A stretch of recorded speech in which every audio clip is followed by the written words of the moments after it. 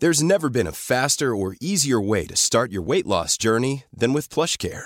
PlushCare accepts most insurance plans and gives you online access to board-certified physicians who can prescribe FDA-approved weight loss medications like Wegovy and Zepbound for those who qualify. Take charge of your health and speak with a board-certified physician about a weight loss plan that's right for you. Get started today at plushcare.com/weight loss. That's plushcare.com/weight loss. plushcare.com/weight loss. Hello everyone, this episode of Luke's English Podcast is all about the life and work of David Bowie, who died just a couple of days ago. Bowie was an English singer, songwriter, record producer, painter and actor. He was a figure in popular music for over 5 decades and was considered by people around the world as a cultural innovator, particularly for his work in the 1970s. I'm a big David Bowie fan, and in this podcast, my aim is to explain to you the appeal and significance of David Bowie as a cultural icon. I've had a few messages from listeners all over the world the last couple of days asking me to talk about this subject, and I'm very happy to be able to do that on my podcast. This subject is significant to me personally, and I expect to many of you too, but it's also a very significant subject in British culture in general, and I think it's important to teach you about British culture or English language culture on Luke's English Podcast, as well as to teach you the language itself, because ultimately it's all part of the same thing. The language exists within the culture, or perhaps the culture exists within the language, and they're kind of intertwined together in complex ways. So really, to learn the language like a native, I think it helps to know about the culture of that language too. So that you can start thinking in the same way that native users of that language think too. Also, if you ever talk to native speakers of English, then you'll need to know about the cultural references. For example, at the moment, like right now, and no doubt for a long time afterwards, people will be talking about David Bowie, his music, his art, and its significance. And of course, they'll be talking about music. Music is a very important part of British culture. So, would you be able to hold down a conversation about David Bowie or about British music? If you were chatting about the subject, would you be able to, keep the conversation going? Well, hopefully this episode will help you to do that by teaching you the basic facts and stuff, and also giving you a chance to just hear someone talk about the subject in English. And obviously I'm talking to you, my audience of learners of English, with this episode. Okay, so David Bowie changed our culture, not just in Britain, but also around the world. How did he do it? What did he do that was so significant? Why is his death such a big deal? Because it is a big deal. It's in the newspapers. If you're in the UK or maybe the USA, or in fact many other places, you'll notice that there's lots of stuff about David Bowie in the newspapers, on the internet. You've probably seen it in your Facebook feed and things like that. I wonder even if some of you know who David Bowie is. I expect you fall into, as listeners to this podcast, you probably fall into several possible categories. One of those categories would be, you know exactly who he is and you're a big fan like I am. You might be someone who sort of, you're vaguely aware of him, but you don't know that much, but you know he's kind of a big deal, but you're not really sure why he's significant and why people seem to be so upset about him and his death. And maybe you're not a fan, you might be someone who just doesn't really like his music or something like that. Fair enough. Or maybe you're someone who's never ever heard of David Bowie at all. And I'm sure that's possible because, I have listeners in many different diverse places. And I'm not sure exactly how far David Bowie's fame extends into every corner of the world. I think he's really quite internationally famous, but there's probably different levels of knowledge that you have as you're listening to this. So what was his appeal? Why do most people know about David Bowie? And what do most people know about David Bowie? What did he do during his life? What were the messages that he communicated through his art? And why will he be considered one of the greatest artists of our time? There are so many questions to answer on this subject. I don't have all the answers, of course. I'm not some kind of David Bowie expert. So some questions will go unanswered, but there are always more questions than answers, aren't there? Again, I don't know how long this episode will be. I've just decided to talk to you about the subject, and basically the episode will be as long as it needs to be in order for me to feel like I've covered the subject in some depth. Okay, I hope that you listen to all of it.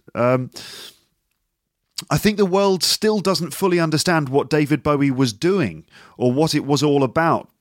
Or at least we can't easily put that into words. I think David Bowie himself said that talking about music is like dancing about architecture.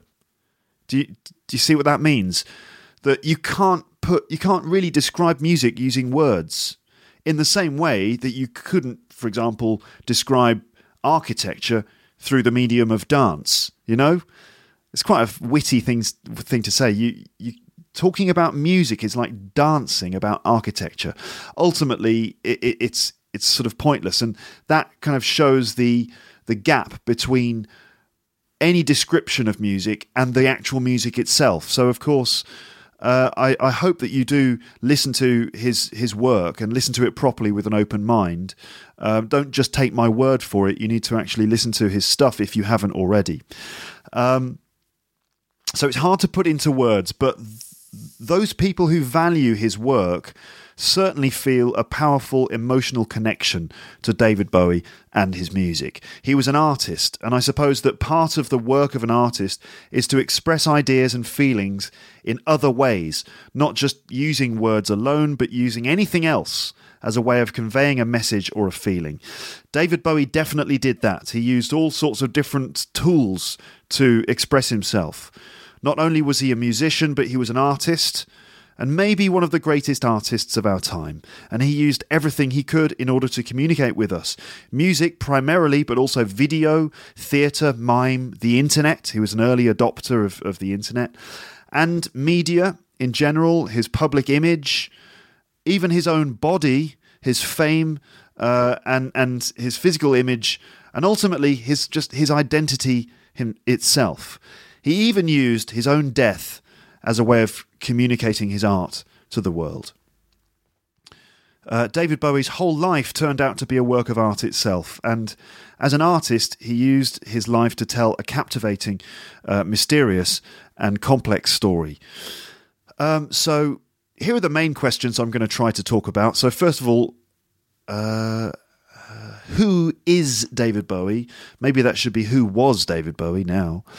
Why is he significant? Because he still is significant. And why is Bowie significant to me personally? So I'm also going to be telling you a sort of a personal story in order to try and convey what my connection is to David Bowie.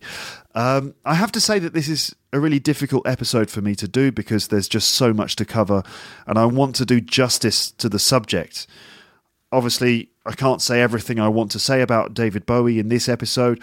I would love you to just listen to his music with an open mind, listen to the beats, the grooves, the moods, the songwriting and the lyrics, and just let your imagination do the rest. You can find lyrics probably to almost all of his songs online. If you just do a Google search for the name of the song plus the word lyrics, you'll be able to find them.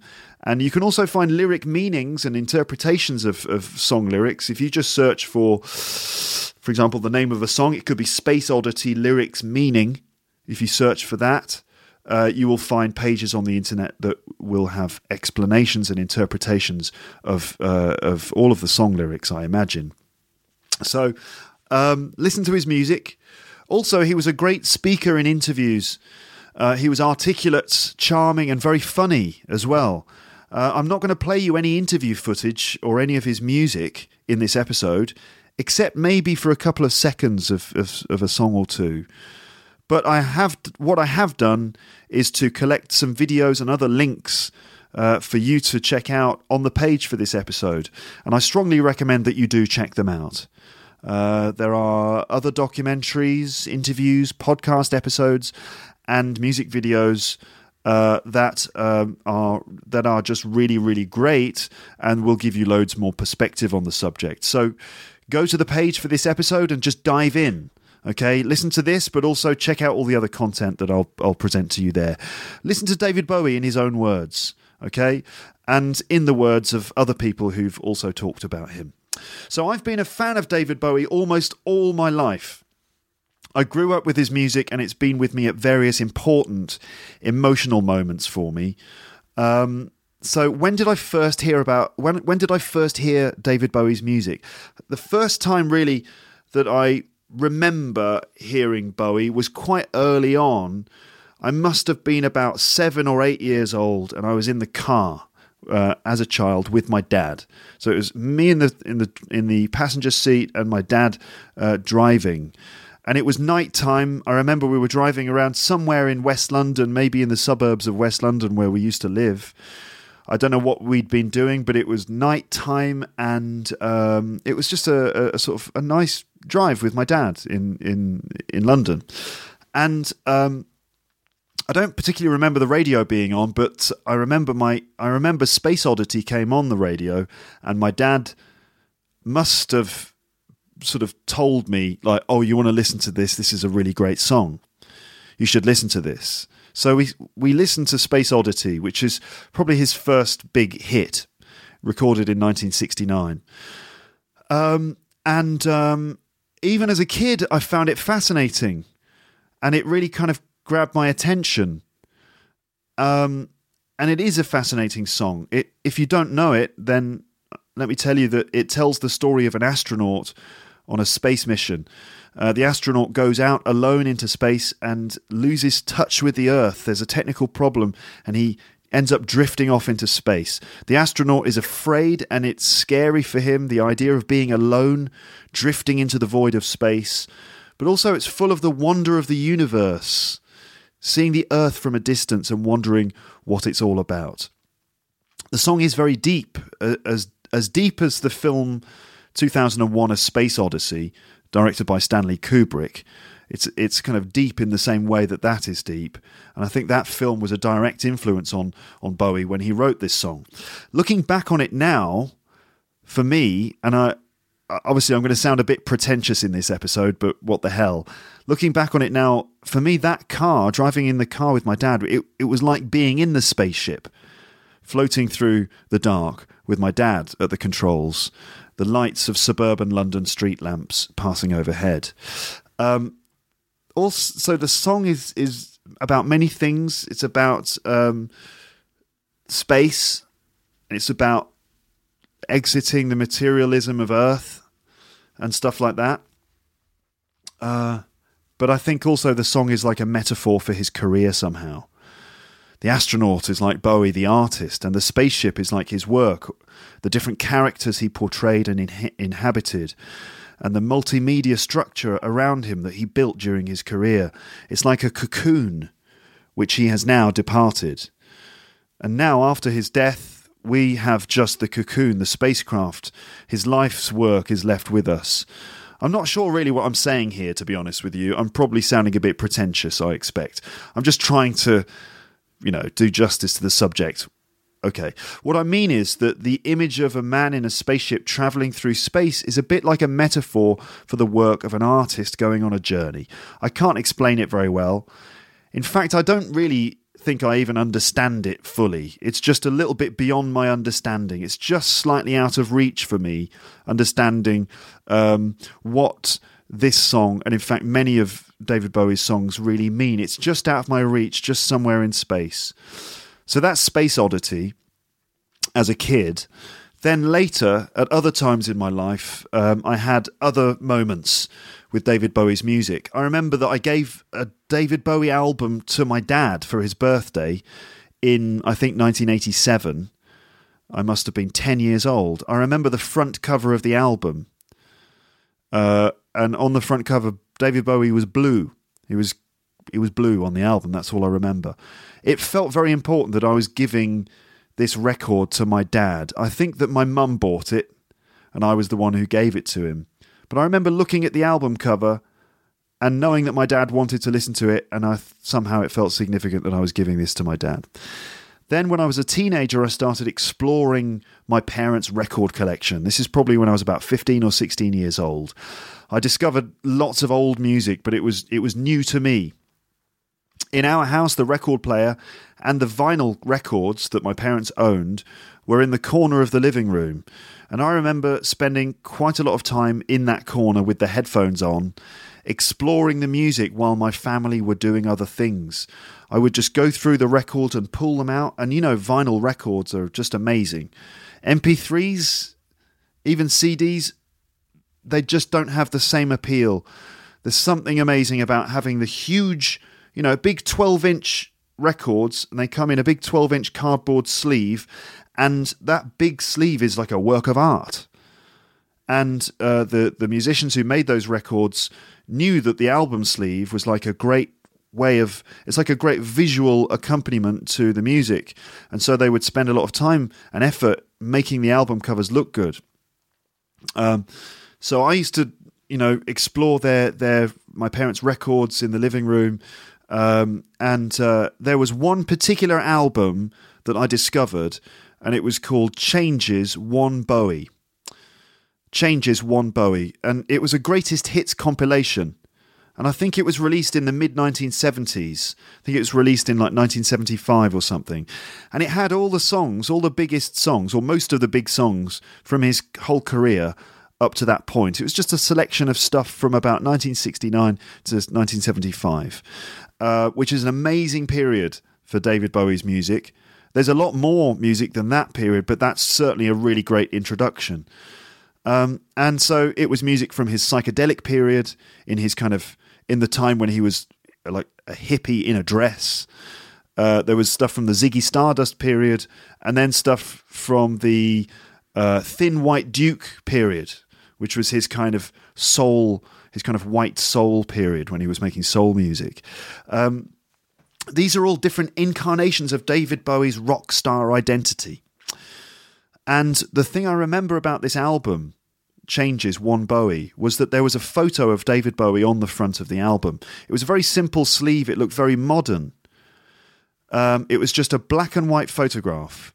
And he looked like a Hollywood movie star from the sort of golden era of Hollywood, from the classic Hollywood period of the 1930s or 40s or something. I couldn't quite date the photo. It was difficult to put a date to it. I didn't know at the time, when I first discovered it, that it was made in 1975. So just looking at the photograph, I just couldn't really... It seemed timeless. Normally, I'm pretty good at predicting the period in which a picture or an album cover was made, or predicting when a record was recorded by listening to it. Usually I'm quite good at judging those things. But this photograph just looked completely timeless. I couldn't work out when it was taken. So the photo could have come from any time, and that was pretty fascinating. But also, what was striking was that he just seemed so cool and handsome. And I thought, how could I ever be like him? As a 16-year-old or 15-year-old, you know what it's like at that age. Typically, you're sort of searching for your own identity. And I just looked at the photograph and I thought, how can I be as cool as that? It just seemed unattainable. How can I take some of that style and confidence and attractiveness and apply it to my own life? That's what I was thinking at the time. He just seemed to be above everything, but not in a bad way, not in an arrogant way.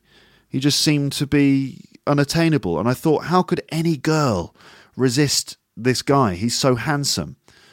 And that was very exciting for me, because I definitely fancied girls, and I just wasn't confident enough to really talk to them. I had no clue about how to talk to girls, let alone how to get them to fancy me. And what David Bowie, I think, showed me, what he showed me about that, about sort of sexuality, I suppose, is that you shouldn't fake it. Just be confident, express yourself, let your natural style come out, and don't show any fear, and you'll attract girls. I think that's what I learnt from him. Something about just being confident and being yourself.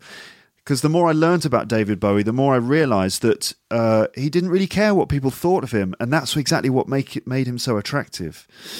In fact, one of the things that was really attractive about Bowie is that he didn't do things for egotistical reasons. Okay, the guy that I saw in the photo was distant. He wasn't looking at the camera. He wasn't begging for your attention. He was looking off into the middle distance somewhere.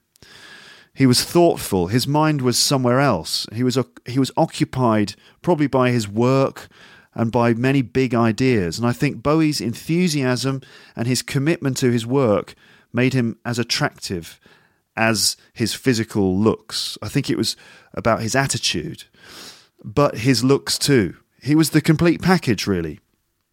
So I was convinced that Bowie was like the coolest thing in the world, and this is back in the 90s, all right? So this is sort of 20 years. No, this is not back in the 90s. When was I 16? I'm going to tell you how old I am now, or you're going to work it out. Anyway, this is in the 90s, basically, when I was a teenager. And yet the album came from the mid-70s. But I was convinced that David Bowie was like the coolest thing in the world. And I asked my mum what she thought of Bowie, and she said that she just found him weird and creepy. I think she said that she liked him and some of his records, but she didn't really fancy him when she was younger, or even at that time, because she found him strange and a bit weird and creepy. He wasn't her cup of tea. I was a bit disappointed by that, but I was still convinced that Bowie was the essence of coolness. And what I saw in that picture on that album cover was, I think, a lot of what is appealing about David Bowie. His good looks and his cool style, but also his class, his elegance, his mystery, and his weirdness. So let me just describe the album cover to you in a bit more detail. You can see it on the page for this episode because I've put a link to it. You can see his face and his shoulders. He's kind of looking to our left, not looking at us, but looking into the distance to our left. It's a black and white photo. His hair is quite short and it's combed back with a slight parting on the side. And his finger is resting on his bottom lip as if he's thinking about something. After I had been looking at the photograph for a while, I noticed that his eyes were different, which is one of the striking things about David Bowie. The pupil of his left eye in the photo is dilated wide, and the other pupil is normal. You know, the pupil is the black circle that you have in the middle of your eye. It's called the pupil. And so his left eye was fully dilated, like all big, wide, and the other pupil was just normal. And I wondered if that was an effect added to the photo, like that somehow they'd done that on purpose, maybe to hint at the fact that he was high on something. It wasn't obvious to me, but it was fascinating. It was mysterious, an interesting little detail in what was otherwise a minimal album cover. Later on, I learned that actually Bowie had two different eyes. I mean, what I mean by that is that one of his eyes was actually always different to the other one. Okay, I mean, it looked like it looked like his eyes had different colours, and that the pupil of one was always larger than the pupil of the other. Apparently, what happened was that when he was 14, he had an accident. He had a fight with another guy over a girl, and the other guy punched him in the eye, and the punch caused damage to a muscle in his eye. And then since that time, that eye always looked different to the other one. It was always dilated. Not a different colour, just dilated. And that detail, that weird little detail about his appearance was just another part of Bowie's allure. There was just something different about his face. In the photograph, he's thin and he has ridiculously high cheekbones and chiseled features, like a Hollywood movie star from the 1940s. He had classical good looks, but there was also something else about him. The lines on his face, the shape of his nose, there was just something otherworldly and alien about him.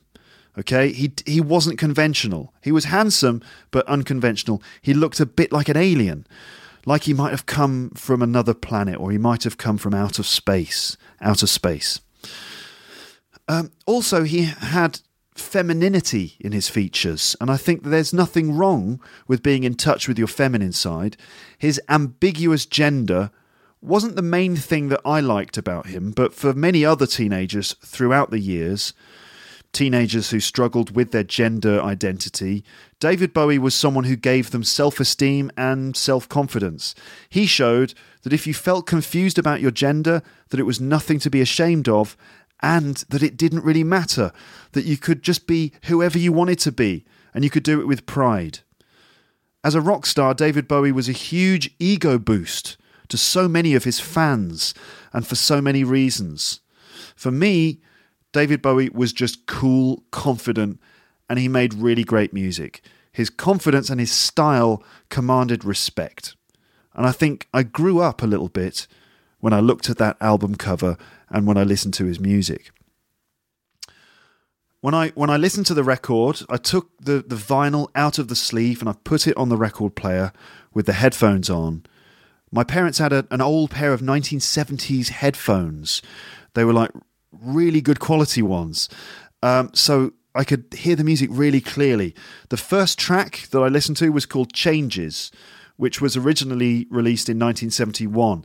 And there was a scratch on my parents' record, and so it used to jump quite a lot during the introduction to the song. And for years, I only ever heard the scratched version. And I got used to listening to the scratched version with the jumps. And when I eventually heard the proper version without the jumps, I think on a CD, it didn't seem to be as good. It's strange that I got used to the scratched version. So the song would skip a little bit from the intro to the first verse, and then to the chorus it would skip a little bit quite quickly. Even though it was jumping, it still sounded good to my ears, which to me seems to suggest that there's some quality in David Bowie's music that, even though the record was skipping, it still sounded good. It had a piano riff, kind of chunky sounding drums, and a good bass line. Those are the things that probably struck me first. Just the general sound of it was appealing, like it just well produced, and it was funky, and a well put together song. And it sounded amazing in the headphones.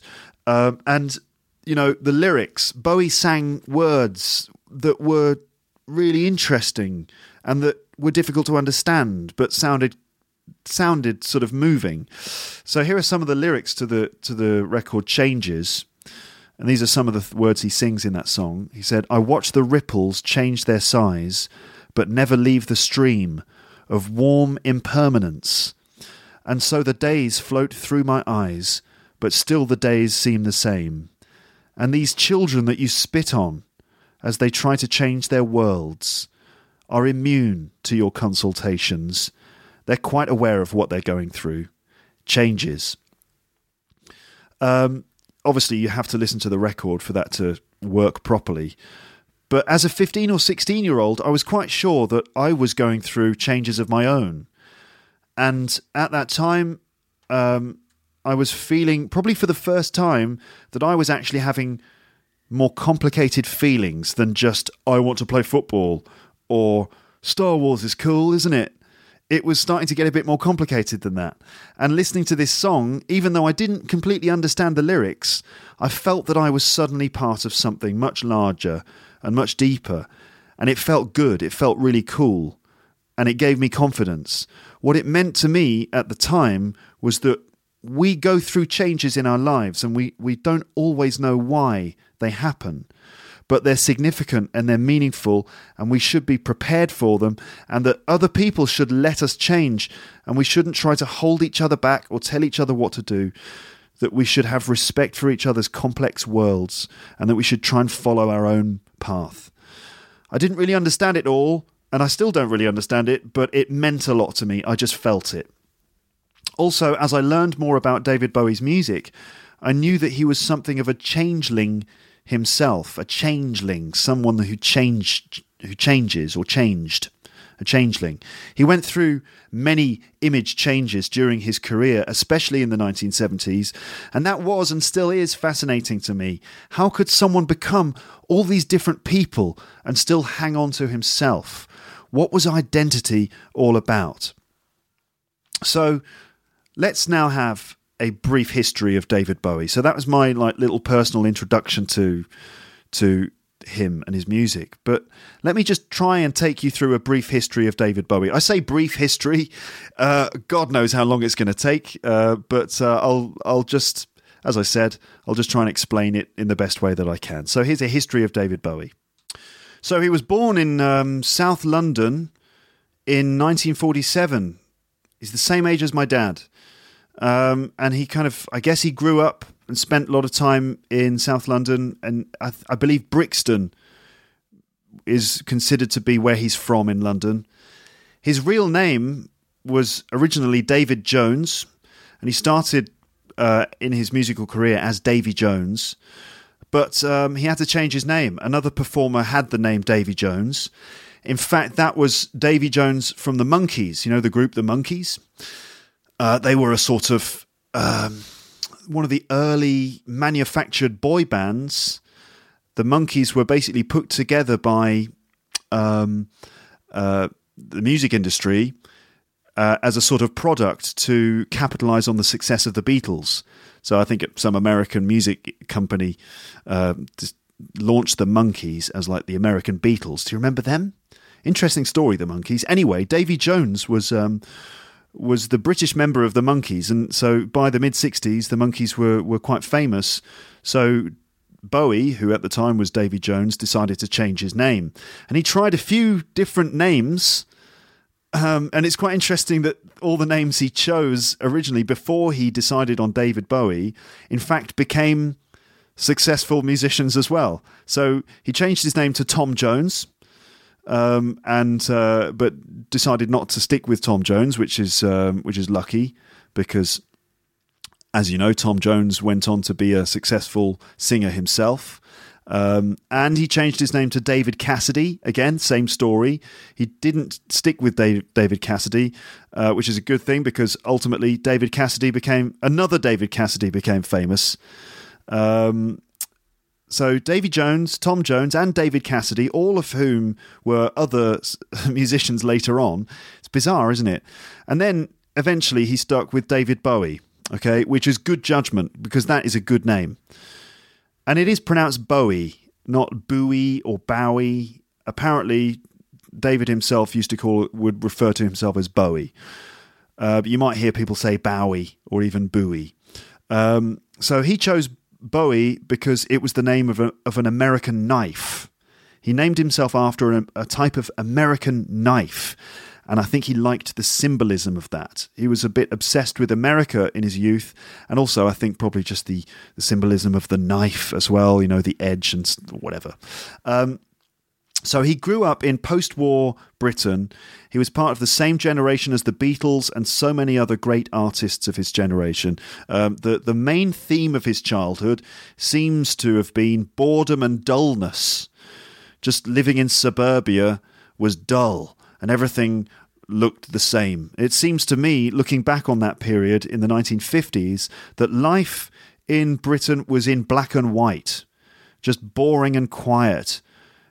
Basically, the country had World War II, and the older generation just wanted peace and quiet after all the hell of World War II. And yet there were lots of kids because of the baby boom, because all the babies that had been born after World War II. There were plenty of kids, so a big younger generation. They didn't want a boring life. They didn't want to have to live in the shadow of World War II. And so there was this feeling in that generation that they were going to live a life. They didn't want to be sort of subjected to the dullness of the first half of the century. But they wanted to live a real life and explore new ideas and things. So like his peers, Bowie got hooked on American rock and roll music and American rhythm and blues music, but also plenty of other forms of music. But I think it was rock and roll and rhythm and blues, which he heard on the radio, and it must have brought some real colour and excitement into his life. America was the place that seemed to be really exciting and interesting for many young people at the time. And he got involved later on in the London music scene, but never really found his style or confidence until a bit later on. there was a boom in youth culture in the 60s, like the mid-60s, which was associated with music and fashion. And then later on, psychedelia. This was like the mid to late 1960s. Drugs and psychedelia were involved. Drugs like amphetamines for energy, marijuana, and probably LSD for its mind-expanding qualities. I imagine that David Bowie experimented with those things, just like many other musicians of his generation. Bowie recorded a song, which I've already mentioned, called Space Oddity, and it was released and it became a hit eventually, particularly as it coincided with the NASA moon landing in 1969. And some people thought of Space Oddity as like a novelty song, just a funny song, just a funny little song about an astronaut going into space. But it was deeper and much more meaningful than that. And it kind of revealed early on some of the depth and the scope of David Bowie's work. Space Oddity is now a timeless classic, and it's not just about an astronaut. It's an existential comment about the human condition, but it's also a great little pop song that you can just hum along to and that gets stuck in your head. Despite some success with that song, he still felt unsure of himself as a performer, and he searched for ways to bring new dimensions and confidence to his performance art. Apparently, he started taking risks with his performances and was influenced by many diverse things like avant-garde artists and various forms of theatre like clowning, mime, and Japanese kabuki. Japanese kabuki, it's a very traditional form of Japanese theatre, which involves actors dressing up as different characters, and they wear these extravagant costumes, and they often paint their faces white, and they form interesting poses, and it's like a sort of combination of drama and mime and clowning. So he used all of those influences and brought them together in his rock and roll shows. And he collaborated with a guitarist called Mick Ronson, who perhaps deserves more recognition than he gets, because Mick Ronson is the one who played all of those amazing guitar riffs on a lot of David Bowie's glam rock classics like Rebel Rebel and Ziggy Stardust. So, like, in the early 70s, Bowie sort of became pretty well known and successful with his form of sort of, I don't know how to describe it, kind of pop rock or glam rock. He also came out as gay or bisexual during that period, but it's not clear to all of us if he really was bisexual or if it was all just part of some kind of provocative and experimental performance, both on and off the stage. Nevertheless, he attracted devoted and passionate fans who loved his daring style and his outrageous performances. Being a David Bowie fan at the time was a statement of liberty and freedom. He made it okay and maybe even cool to be androgynous, to have an ambiguous sexuality. And he was doing that in the early 70s. If you look at many of the pop stars in the 1980s, like 10 or 15 years later, even after that, some of the Brit pop artists as well, they were basically famous for doing the same thing, for using sort of their gender and their sexuality in a sort of ambiguous way to create a mystique which is attractive to the fans. But David Bowie was doing it early. He was always ahead of his time. Also, his music in the early 1970s just kicked ass. I mean, his band was really raunchy, and they made really catchy glam rock. It was heavy, fast, funky, romantic, and glamorous. The confidence and mystery that he exuded on stage was like a gift to his fans, who all felt empowered by having him as their role model. But he first became a really huge star when he created a character called Ziggy Stardust in around 1972. Up until that point, Bowie had not really found his feet as a performer. Apparently, when performing as himself, he just felt shy, which is quite hard to imagine. that David Bowie could ever be shy, but apparently it's true. As himself, he felt quite shy and even private. He didn't really enjoy performing as David Bowie, as himself, but he just felt a bit awkward, I think. So what he did was to invent a character and then to play that character during his performances. So Ziggy Stardust was just a character that he created, like a character in a movie or in a play, and David Bowie was the actor. People still sometimes refer to Bowie as Ziggy, as if it was his nickname, but it wasn't a nickname for Bowie, it was in fact an alter ego. Okay, so just an alter ego that David Bowie played during the 70s.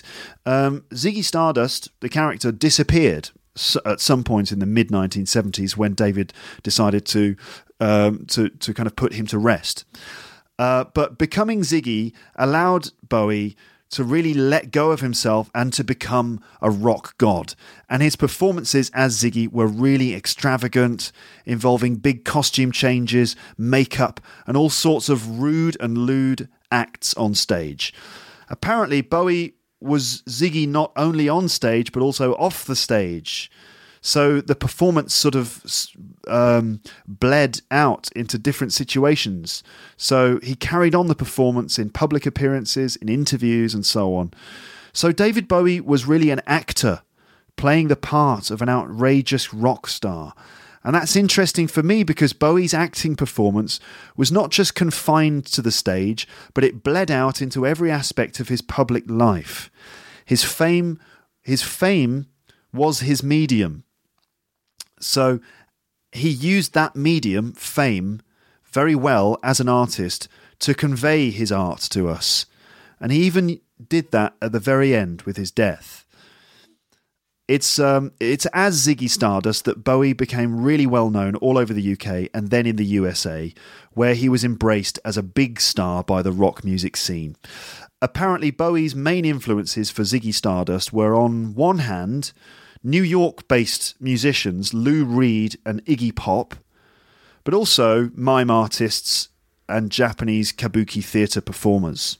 So these were the influences that he brought together for Ziggy Stardust. Lou Reed and Iggy Pop, the musicians, the sort of avant-garde rock musicians from New York, and then mime artists, Japanese kabuki theatre performers.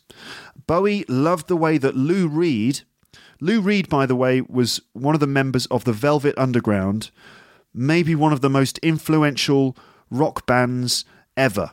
You might know their album cover, which it has a banana on it. It was designed by Andy Warhol. It's just a picture of a banana, and I think it's the Velvet Underground and Nico. Great album, and it inspired so many people after it, including David Bowie. He loved the way that Lou Reed managed to combine avant-garde art, and when I say avant-garde art, I mean art that is really abstract and not of the mainstream and seems to be confusing and doesn't necessarily make a lot of sense, really abstract stuff. So Lou Reed managed to combine that spirit with the spirit of pop and rock music. And also Bowie loved the outrageousness and the energy, the pure force of nature that was Iggy Pop. And also the mystery and the magic of the kabuki theatre tradition. And all of it combined to create something really extraordinary in Ziggy Stardust.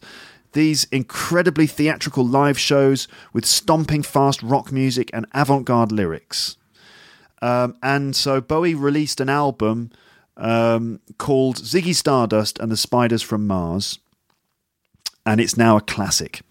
Part of Bowie's genius was always that he could take very weird and abstract art and bring it to a very wide mainstream audience via good old-fashioned rock and roll and pop music. That's the genius of pop, really. A pop song is so short and so simple, just 3 minutes with a couple of verses, a chorus and a bridge section, played on the radio for mass appeal, full of catchy melodies and instant appeal. A good pop song, you only need to hear it once and it has got you. You know, it has to be quick, it needs to be efficient, and it has to be modern. Now, Bowie, like all the other great pop stars, used this medium to deliver some very powerful and clever ideas. David Bowie's pop songs were not just disposable trash. They had deep hidden meanings that are hard to understand, but which really stand up under scrutiny. So in a 3-minute song, he managed to pack in all sorts of meaning, basically. And he wasn't just lucky, like some artists who make one or two, maybe one or two hit records in their career. David Bowie had hit songs throughout his career, and his greatest hits albums that you can now buy stretch over 2 or sometimes 3 CDs in their collections. He really knew what he was doing, and his music is pure pop art. So he was a mainstream pop act, and he certainly became a mainstream pop act later on in the 80s, but he was also a radical avant-gardist, using pop music to deliver abstract ideas directly into people's everyday lives. Usually, abstract art is to be found in places that are difficult to access for everyone. For example, abstract art might be found in galleries. And let's face it, not enough ordinary people go to galleries, you know? People tend to stay at home, they watch TV, they go about their daily lives. They don't, on a daily basis, interact with avant-garde art, okay? But through his records and videos and other projects, David Bowie managed to bring that stuff right to the hearts and minds of a massive audience. And in that way, he's way more of a successful artist than so many others. People would play his songs on the radio. He appeared on Top of the Pops on the BBC, which was a very mainstream show, and he brought into the homes of normal people some of the craziest and most over-the-top concept art, simultaneously fascinating and frightening the nation. He sang a song called Starman on the BBC, dressed in a bright green costume with his hair dyed bright red. Starman seems to be about an alien who wants to come to Earth to visit us, but he's frightened of how the humans will receive him. It seems to many, and it still seems that way, that Bowie himself was the alien. So what did Ziggy Stardust look like? Well, he had many different appearances, but probably the most striking thing about him was that he was so slim. He had his pale white skin and this bright orange, bright red hair, which was sort of in this, I don't know how to describe it really, it was big and spiky, and it kind of, I don't know how to describe it. It's like a kind of like a big spiky cake on his head with a mullet at the back. All right. Now, probably the most famous image of David Bowie, or one of the most famous ones, is his face with the red hair and a lightning strike across his face. You know, a lightning bolt across his face. That may be one of the most famous images. Now, that's not Ziggy Stardust. That's another character that David Bowie used to play. I think that character is Aladdin Sane. But Ziggy looked quite a lot like Aladdin Sane. There are so many changes to his identity, starting with Ziggy Stardust, and then he sort of morphed into Aladdin Sane, and then Aladdin Sane morphed into another character. These interesting changes that happened. I remember watching a movie about Ziggy Stardust live in concert with my brother. It must have been the mid-90s, mid to late 90s. My brother was at university. He'd moved away from home, and it was his first year, and I went to visit him. I must have been about 17, I think. And so I stayed with my brother in his new flat, and on TV that evening, we watched this concert of Ziggy Stardust. And the thing that amazed me was just the intensity of the performance, and the level of theatre, and the level of spectacle, and the level of adoration and crazy sort of worship that the fans had for him. He was an incredibly charismatic and mysterious superstar, and all these women in the audience were just absolutely wild about him. It was really impressive. So Ziggy Stardust was David Bowie's way to use Okay, it was Ziggy Stardust was David Bowie's way to celebrate rock and roll and also comment on all of its conventions.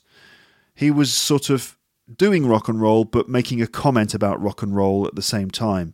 Again, he knew what he was doing. He wasn't just aiming to get as many fans as possible, but he wanted his fans to really think about what was going on in the live show, in the music and in life in general. He really encouraged his audience to use their own intelligence and to interpret his work in their own way. I feel a great amount of respect from the artist to me. I feel like he respects me and us as his audience. When I listen to the music and watch his performances, I don't feel like he's patronising me or being arrogant or treating me like I'm a stupid consumer. I just feel like he's doing the performance, but that some part of him is completely conscious of what he's doing objectively and that he's got no ego about it. Apparently, according to the things I've heard and read about him, Bowie was a really nice and down-to-earth person. In interviews, he was always very intelligent, articulate, sweet and funny. Apparently, he was also quite a private man.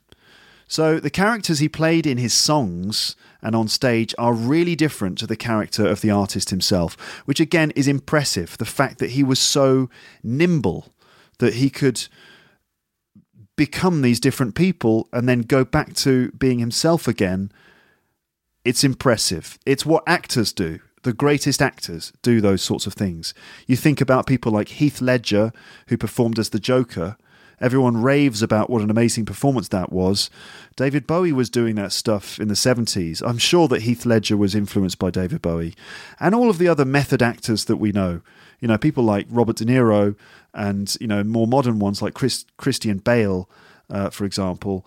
All of these people do the same kind of thing that Bowie was doing then, which is just inhabit and live as a character in order to bring more depth to a performance. So Bowie made a few albums using the Ziggy Stardust persona, and he toured America and moved there, I think. He recorded a couple of other albums as Ziggy, but the character did change bit by bit with a slightly different look emerging over time. He released a couple of albums with the Ziggy Stardust persona, I believe, and those albums are absolute bona fide rock classics. I'm talking about albums like Diamond Dogs and, of course, Ziggy Stardust and the Spiders from Mars. I think by the mid-1970s, his life was moving extremely quickly, and that is evident in his music and his image. He went through so many different changes during that period and produced some wildly inventive yet very accessible music. Eventually, he killed off Ziggy Stardust, and in fact, you can see video footage of him announcing the end of Ziggy Stardust during a live concert. He says to the audience, he says something like, "I just wanted to say to everyone, this is the last time that we will ever be performing in public again." And you can hear the audience, some people in the audience sort of shocked. They're screaming and gasping and shouting. They seem devastated.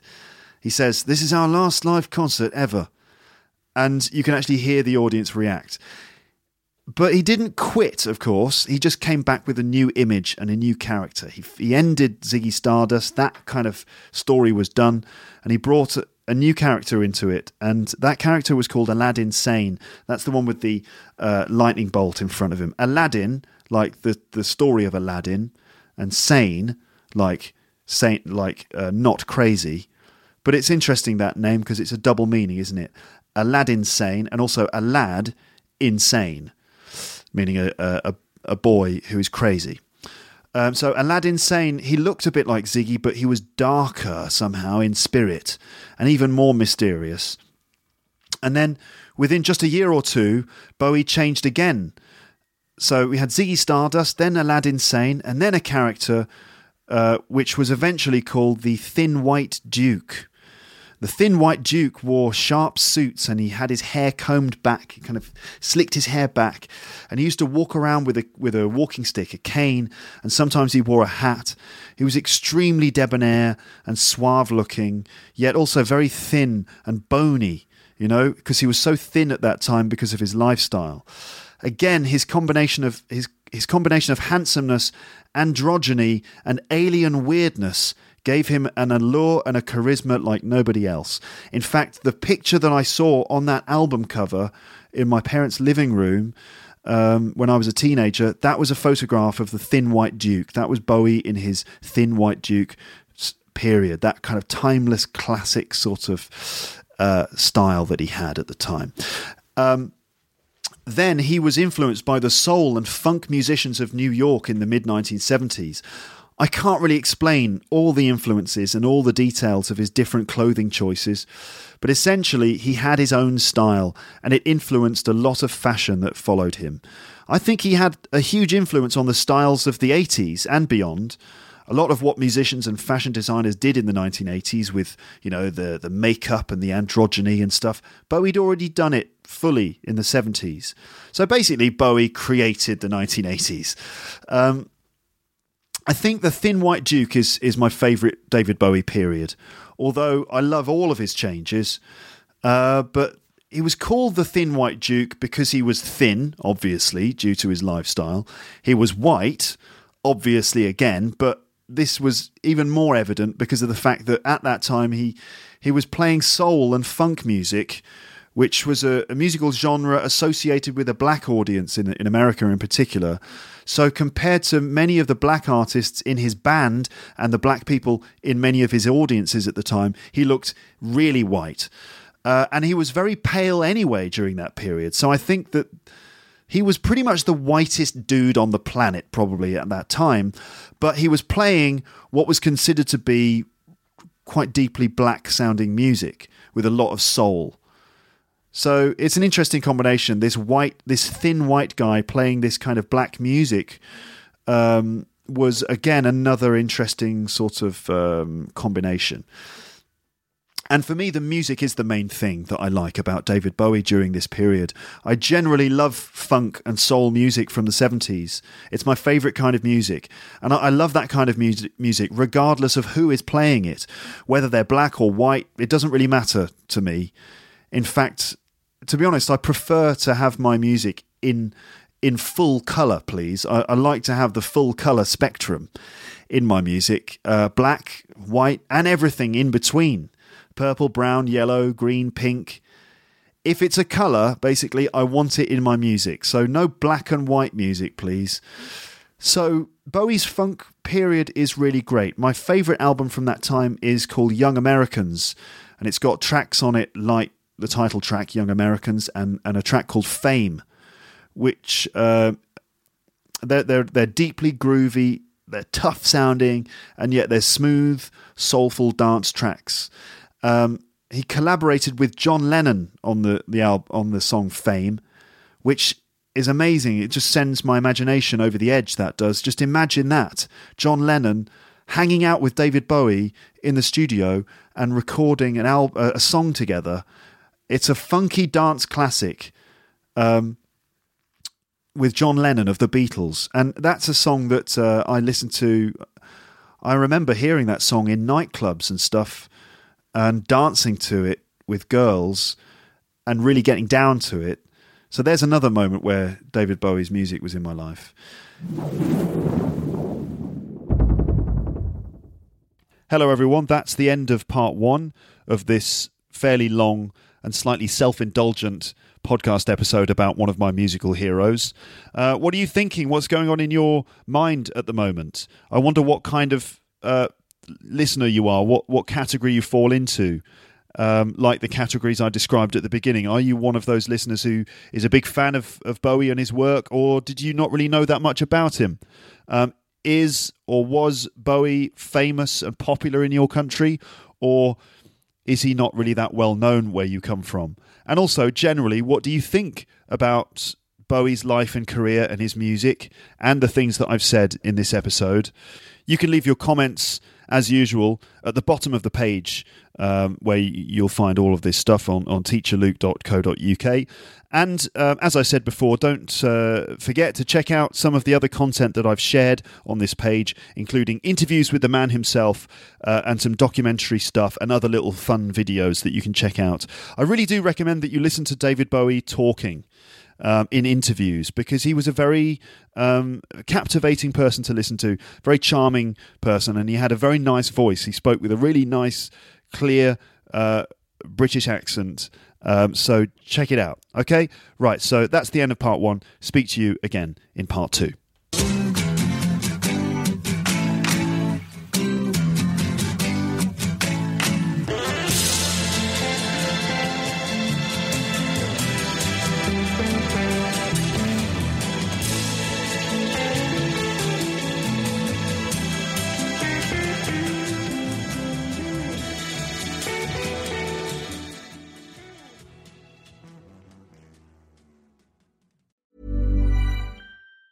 Normally, being a little extra can be a bit much, but when it comes to healthcare, it pays to be extra. And United Healthcare makes it easy with Health Protector Guard fixed indemnity insurance plans. Underwritten by Golden Rule Insurance Company, they supplement your primary plan, helping you manage out-of-pocket costs without the usual requirements and restrictions like deductibles and enrollment periods. So when it comes to covering your medical bills, you can feel good about being a little extra. Visit uh1.com to find the Health Protector Guard plan for you. If you enjoyed this episode of Luke's English Podcast, consider signing up for Luke's English Podcast Premium. You'll get regular premium episodes with stories, vocabulary, grammar and pronunciation teaching from me, and the usual moments of humour and fun. Plus, with your subscription, you will be directly supporting my work and making this whole podcast project possible. For more information about Luke's English Podcast Premium, go to teacherluke.co.uk/premium info.